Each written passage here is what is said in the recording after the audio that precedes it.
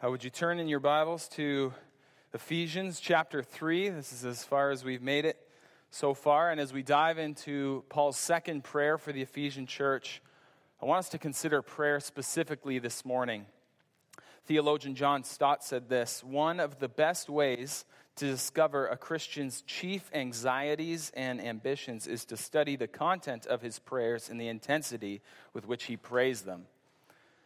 Robert Murray McCheyne wrote a century and a half earlier, "What a man is on his knees before God, that he is and nothing more." And so I have a question for you. If you're a Christian here this morning, Christian, how is your prayer life? How is your prayer life? And if you were to take a 30,000-foot view of your prayer life, what would that tell you about you? Would you be burdened with the fact that you feel like your prayers are ringing hollow, that you're talking to a ceiling and not talking to the God of the universe, the creator and sustainer? Would you acknowledge the fact that too often your prayers are desperate laundry lists, that we treat God more like a genie in a bottle, not the God who will give us all that we need, more than we can even ask or think? Or maybe when we think of those two examples, the ringing hollow or the genie in a bottle type prayers, maybe we think that's the best scenario, because when we think of our prayer life, we can think of very little. There's very little to acknowledge because the absence of prayer in our lives. And maybe you're afraid to ask the honest question of saying, when was the last time I praised God for who he is, not just what I receive from him? What about the last time we've prayed and confessed our brokenness in light of his holiness? When was the last time I thanked God for all that he has done for me and blessed me with? Or when was the time I went and asked him for something, and not just what I thought I needed, but truly things of eternal consequences? Now, friend, I want to encourage you. I am not throwing mud. The reason those questions feel, I hope, honest is because they are honest questions that I've asked far too often. I think prayer is a good litmus test of how we're doing spiritually. And in that being said, it's a good litmus test, but it's also a discouraging litmus test at times.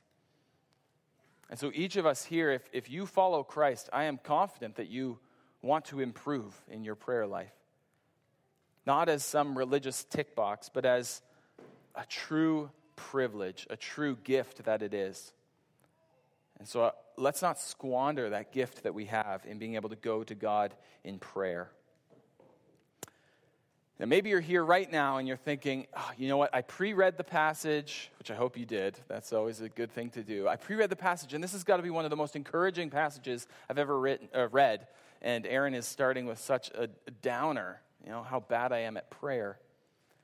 Well, I agree with you. This is such an encouraging passage, and it's especially encouraging in light of our weaknesses and the challenges we can have as sinful beings. Ephesians 3:14-21 is an example of what prayer can and should look like for us, and a prayer that we can pray for ourselves to grow in this area, and a prayer that we can pray for others.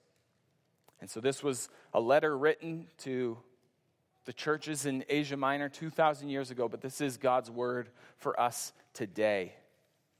So let's hear God's word. Ephesians 3:14-21. For this reason, I bow my knees before the Father, from whom every family in heaven and on earth is named, that according to the riches of his glory, he may grant you to be strengthened with power through his Spirit in your inner being, so that Christ may dwell in your hearts through faith, that you, being rooted and grounded in love, may have strength to comprehend with all the saints what is the breadth and length and height and depth, and to know the love of Christ that surpasses knowledge, that you may be filled with all the fullness of God. Now to him who is able to do far more abundantly than all we can ask or think, according to the power at work within us. To him be the glory in the church and in Christ Jesus throughout all generations, forever and ever. Amen. You've likely heard this passage before. If you've been with us for any length of time, you know that we start and end our services with Scripture. We begin our services officially with a call to worship.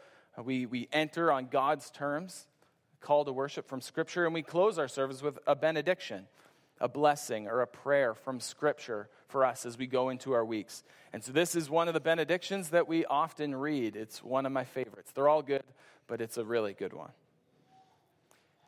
This is an important moment in Ephesians, in the letter of Ephesians. This is sort of like the hinging moment, the fulcrum point in the whole book. We've just come out of 3 chapters of rich, deep, heavy, and beautiful theology. As we go through chapter 1, we see that God chose us in Christ before the foundation of the world to be adopted as his children. As we get into chapter 2, we see that we were dead in our sin. Things were hopeless. But because of God's great mercy, he is rich in mercy, and he made us alive together with Christ, seated us with him in the heavenly places. For by grace you have been saved through faith. This is not your own doing. It is the gift of God, not a result of works, so that no one may boast. And then we see that this gospel, this good news that we were dead and now we're made alive, is really the mystery of the gospel, that it's not just for one people group. This is the good news for all people. The mystery of the gospel is that we can be reconciled with God and reconciled with one another. That all people who would turn and trust in Christ alone for salvation can know this peace with God and have the opportunity for radical peace with one another. Paul then goes on to write that peace together would be evident because believers of every tribe, nation, and tongue would come together in visible gatherings, assemblies of God's people, and that would be the church, and that through the church, the manifold wisdom of God would be made known even to the heavenly places. Man, if that doesn't light a fire in your bones, I don't know what does. This is a ramp, 3 chapters of good news. I don't know if we have any, you can actually raise your hand. Any roller coaster fans here? Fans of roller coasters? Okay, like 6 people. Well, this is not going to be helpful for you, but I think of Ephesians like a roller coaster. When I was younger, I always thought, the best part of the roller coaster is like the drop, right? That thrill, that first initial drop.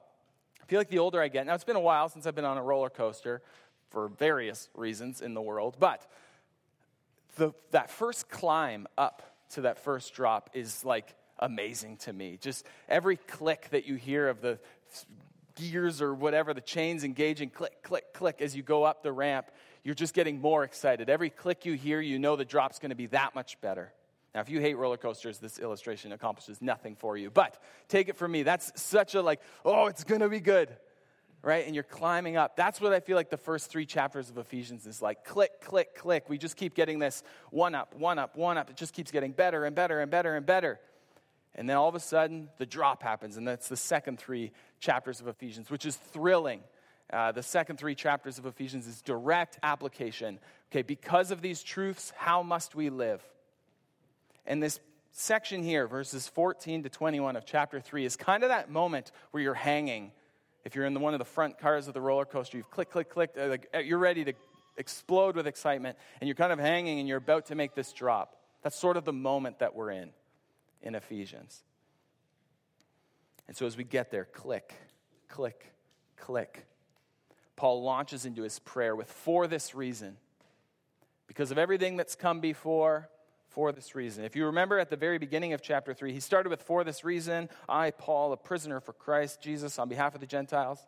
Then he kind of gets sidetracked and keeps talking about the mystery of the gospel, which is great. It was a great sidetrack. But then he comes back here in verse 14. For this reason, now he's motivated to pray because of all that's come before, because of these rich gospel truths, because of the click, click, click of this roller coaster of theology.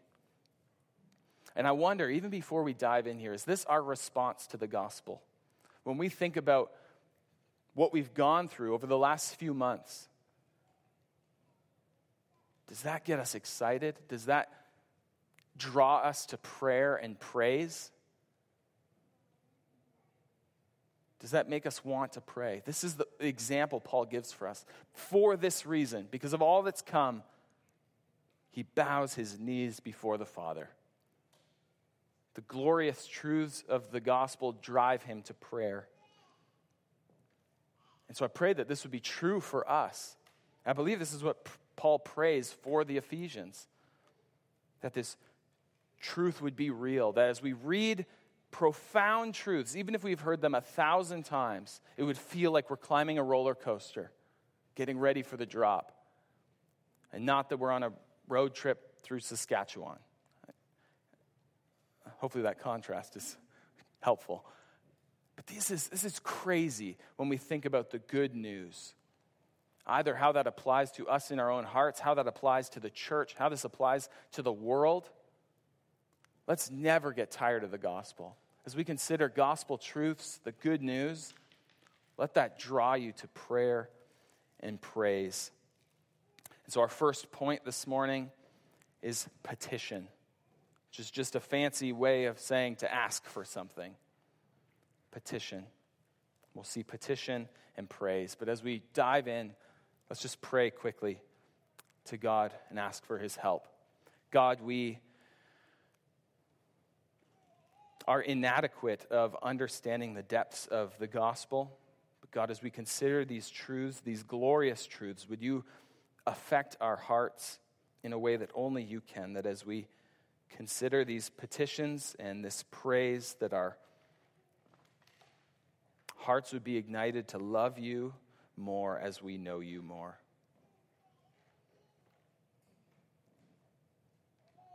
God, we thank you for all that you've done for us. In Jesus' name, amen.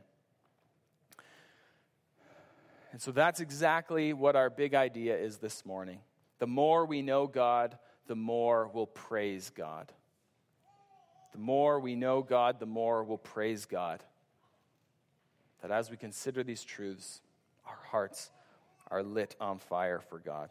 And so, let's look at Paul's petition for the Ephesians. Again, a fancy way of saying to ask for something or to present a request.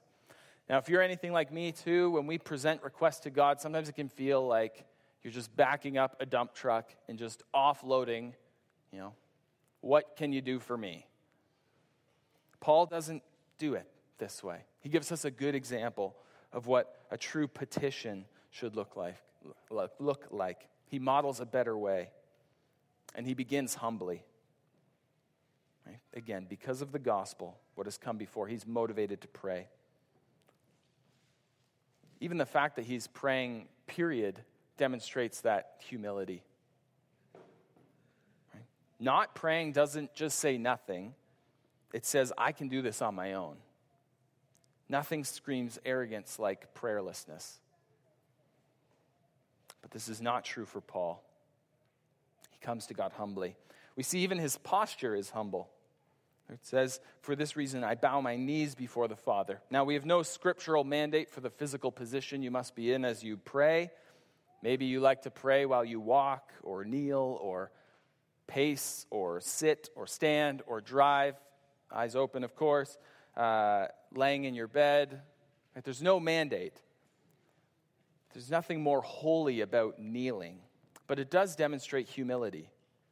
And so, just an aside here, if you've never tried kneeling to pray, I would encourage you to do it. Not as some ritualistic thing, not as some legalistic thing. But I found it can help you focus, as practical as that is. There's something humbling about kneeling to pray, and it helps you focus. If you're like me, your mind wanders, and you think, why am I kneeling? Oh yeah, I'm praying. And then you keep going. So that has nothing to do with what this sermon is about, but you can have that one for free. But Paul approaches God on God's terms. Verse 16, that according to the riches of his glory, he may grant you to be strengthened with power through his Spirit in your inner being. That according to the riches of his glory. That's the terms he approaches on. That he may grant you to be strengthened with power through his Spirit in your inner being. And then he immediately answers the question, why? Why would this prayer for to be strengthened with power through his Spirit in your inner being? Again, verse 17, we get a so that. Paul uses a lot of so that's in Ephesians. So that Christ may dwell in your hearts through faith. This is what we need. We need more Christ. We need more Christ. And this is what Paul prays for dozens of times already through Ephesians. Paul has written in Christ or some version of. We don't have to go far. Chapter 1, once he's done saying hello, verse 3, he says, God has blessed us in Christ. Verse 4, God has chosen us in him. Verse 5, God has adopted us through Jesus. Verse 7, in him we have redemption. Verse 9, God's purpose was set forth in Christ. Verse 10, God's plan to unite all things is in him, in Christ. In verse 11, in him we have obtained an inheritance, have been predestined. You get the idea. But within a few verses, we see that this glorious message of the gospel centers on Christ. We need more Christ. These are the privileges and truths of the gospel. God's work in redeeming humanity centers on Christ. He is our hope. You may be here and you've heard of Jesus before, and you may think a lot of different things. Maybe you say, okay, he was a prophet, he was a guru, he was a good guy. But Jesus is so much more than that. Jesus is God's only Son, who God sent into the world to save sinners. We have rebelled, all humanity. We've rebelled against God. We've gone our own way. We've said, I want to be king. I want to be queen. Not God. My way. And God knew that we would fail. He knew that we would sin. And instead of us having to sacrifice animals or do other things to pay for our sins, to work our way to salvation, we could never work our way to salvation because we've sinned. It's tainted. So God sent his Son, Jesus, into the world to live as a man, fully God and fully man, and live the perfect life that you and I could never live, yet die the death that you and I deserve, to pay the penalty for sin, to satisfy God's wrath. And Jesus rose from the dead on the third day. He defeated death, demonstrating that God's wrath against sin had been satisfied, and making a way that if we would turn from our sin and trust in Christ alone for salvation, we could know this peace. Because then when God looked at Jesus, he saw our sin, and when he looks at us, he sees Christ's righteousness. If you've never heard this truth before or never responded in this way, please come talk to us. This is the best news you could ever hear. Sin is the biggest problem in the world, and Jesus is the only solution.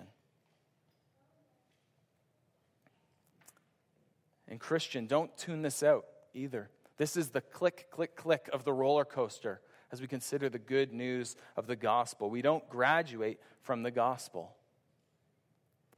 Right? These truths are already true. We are sinners saved by grace, but we need to know these truths more. And this is what Paul prays for the Ephesians. And he doesn't stop there. Again, he picks up in verse 17, that you, being rooted and grounded in love, may have strength to comprehend with all the saints what is the breadth and length and height and depth, and to know the love of Christ that surpasses knowledge, that you may be filled with all the fullness of God.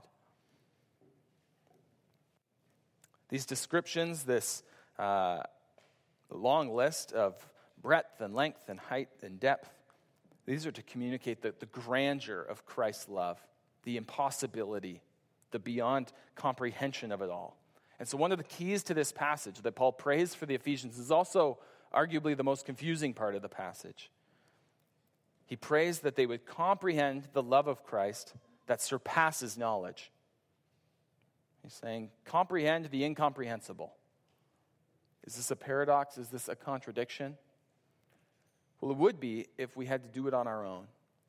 But we see that he's praying for strength, that they would be strengthened with power through his Spirit in our inner being, so that Christ may dwell in our hearts through faith. By God's help, we can grasp even a picture of these depths. We can comprehend Christ's love that surpasses knowledge. You may know the feeling of an endless thing that you're trying to search for. If you're a reader, if you like to read books, you know something of a very trite example of this feeling. You know, you have this to-read pile, and you say, I'm going to read this book. And every book you read gives you 3 more books to read in it because it references other books. And then, so sure, you've ticked 1 off the list, but then 3 more have been added. And it's this, the more you dig into books, the more you realize that you need more books. The more you realize the more you know that you don't know. And it's this cyclical thing. But that doesn't mean we shouldn't read books, right? Or think of outer space. It is beyond comprehension. It is beyond our understanding. But that doesn't mean we can't know anything about space. And that doesn't mean we shouldn't try to know about space. And again, these are tiny examples of what we're talking about here.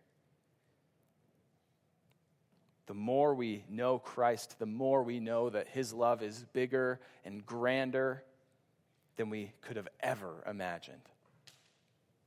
And so the more we know, in a sense, the more we know that we don't know. And that's okay. We've become accustomed to having all the answers at our fingertips. If you want to become an expert, enough Googling will get you close enough.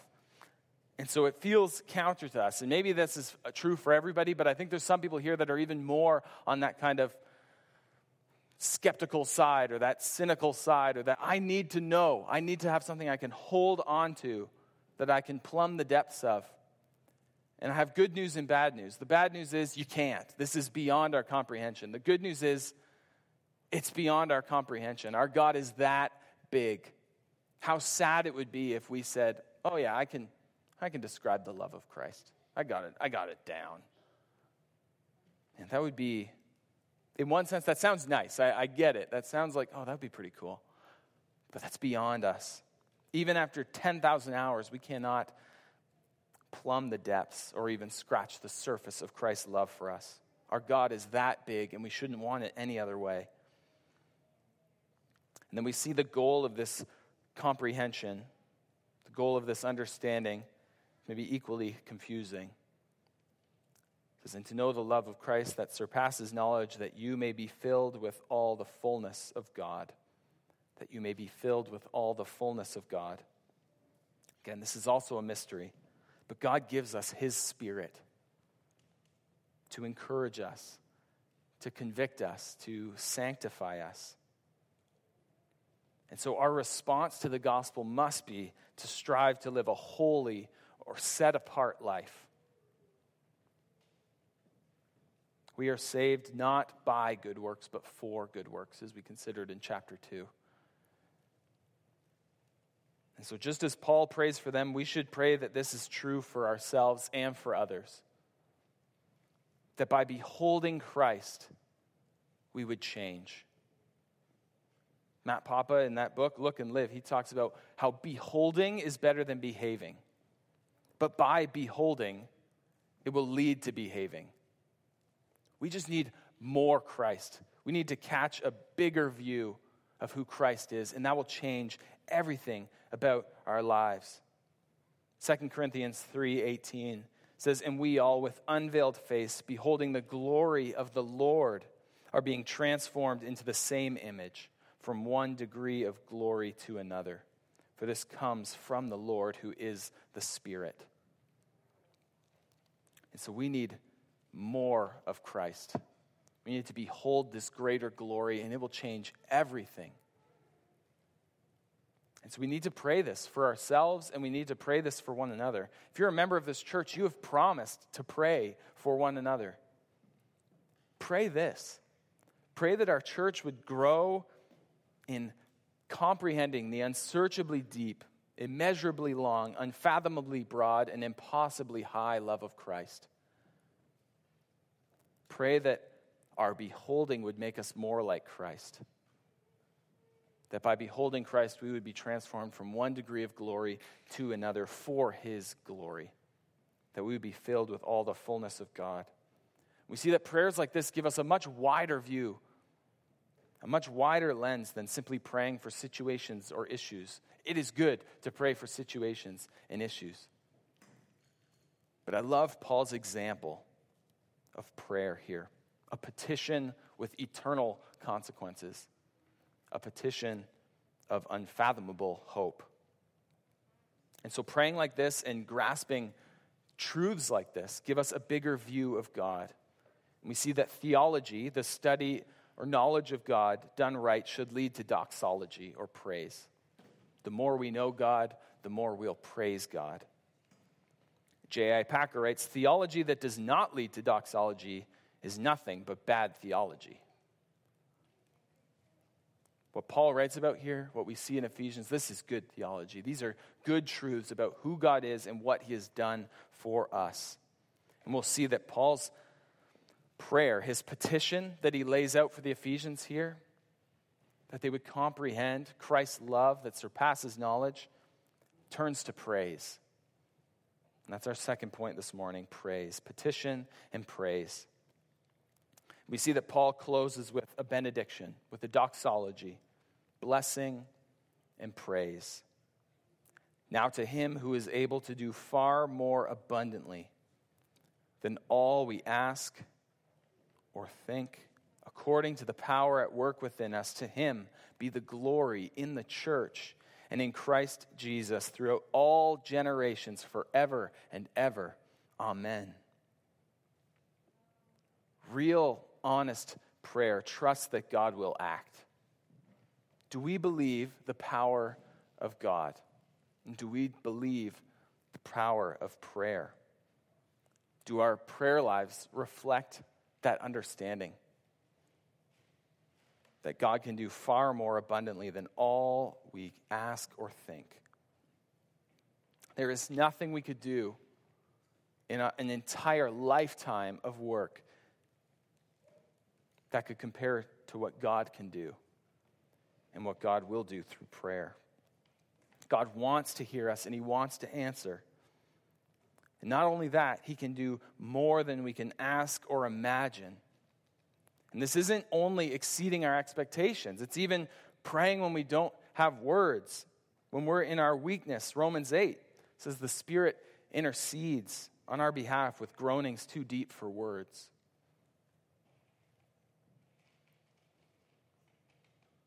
God will work for his glory and for our good. This is important. I want you to hear this. This does not mean he will just promote your prayers. If you pray for a Honda Civic, him doing more than you can ask or imagine doesn't mean you get a Tesla. That's not how God works. He will not just promote your prayers beyond your expectations. He can do more than you can ask or think. And more than you can ask or think might be the opposite of what you asked for. God is not a genie who leans on our fickle desires. But he is working for his glory and for your good, your spiritual, eternal good.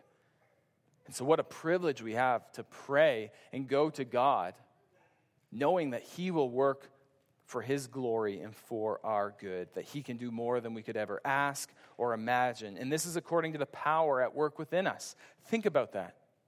God's power at work within us. Romans 8 again says God gives us his Spirit, the same Spirit who rose Jesus from the dead. Kevin DeYoung writes, this is not a little 9-volt battery of spiritual power. This is an entire nuclear power plant of divine might. Again, do our prayer lives reflect the power that we know God has and the power that we know his Spirit has in us? You see, the more that we know God, the more we'll praise God. And this is what Paul does. He prays that the Ephesians would know more God. If we truly grasp these truths, how could we not praise God? How could we not respond by saying to him, be the glory in the church and in Christ Jesus throughout all generations? To give glory is to attribute worth. We give glory all the time. You may think you're a bad worshiper. You're not. You're a great worshiper. We give glory all the time. We constantly worship. Now, where do you give your glory? Where and how do you attribute worth? Where do you spend your time? Where do you spend your money? What occupies your attention? What makes you the most joyful? What makes you the most angry? What makes you the most anxious? These kinds of questions help us see who or what we give ultimate glory to. One author wrote, "When we cease to worship God, we do not worship nothing, we worship anything." When we cease to worship God, we do not worship nothing, we worship anything. We are amazing worshipers. You are an amazing worshiper. But we just have terrible aim. We just have terrible aim. And so how do we grow in this? Well, we grow in this by beholding a greater glory, by having a greater love. And so as our knowledge of God grows, our desire for these idols in our lives should shrink. Our communion with God should crowd out communion with sin. And it works both ways. If there's sin in your life that you refuse to kill, it's going to work the other way. J.C. Ryle writes, "Prayer will consume sin, or sin will choke prayer." And so take a real, honest look at your life. Where do you attribute worth? And pray for God's help. Pray that He would work in your heart, that you would behold a greater glory, that you would comprehend the love of Christ that surpasses knowledge. And consider the gospel. As we consider a gift that we don't deserve, yet receive freely, that should stir something up in our soul. Just reflect on the gospel. Preach the gospel to yourself every day. And behold a greater glory. When we grasp the gospel, we should overflow with praise. It's a bold and deserving claim to say that all glory belongs to God alone. Think about that. Paul's writing from prison in Rome. So by saying all glory to God is saying not all glory to Caesar. Not all glory to Rome. And in our lives, that's a bold claim, which sometimes falls out of our mouth easily, saying glory to God. But by saying that, saying we are attributing ultimate worth, all glory to God, and not to these other things in my life, not to that sin I refuse to kill, not to that good thing that I've made a God thing. All glory belongs to God alone. Let's take seriously that statement, that proclamation. And we see that Paul ends his prayer with Amen. And so to say Amen doesn't just mean I agree. It means I agree, but it means let it be so. And we may never here at HGC have a culture of dozens of amens being thrown up during the sermon, and I'm okay with that. I'll get, yeah. But if we never get there, that's okay. But I do think it's an important thing to acknowledge that when we say amen, we are saying, let it be so. Amen means something, and it means something significant. It's not merely a tradition, and it's really not something that should be mumbled. It doesn't have to be shouted, but it needs to be sincere.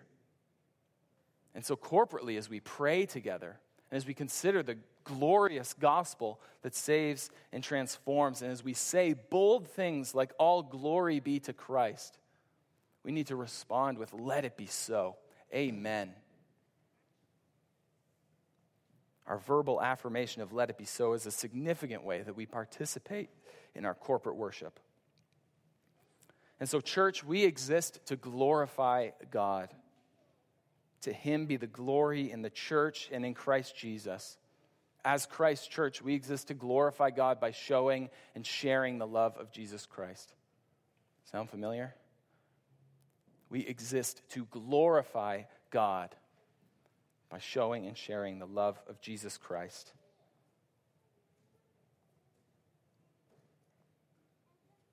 Pray that would be true for us, that we would bow our lives to God figuratively and sometimes literally, that we would come with humble yet bold petitions, that he would give us strength to comprehend with all the saints Christ's love that surpasses knowledge.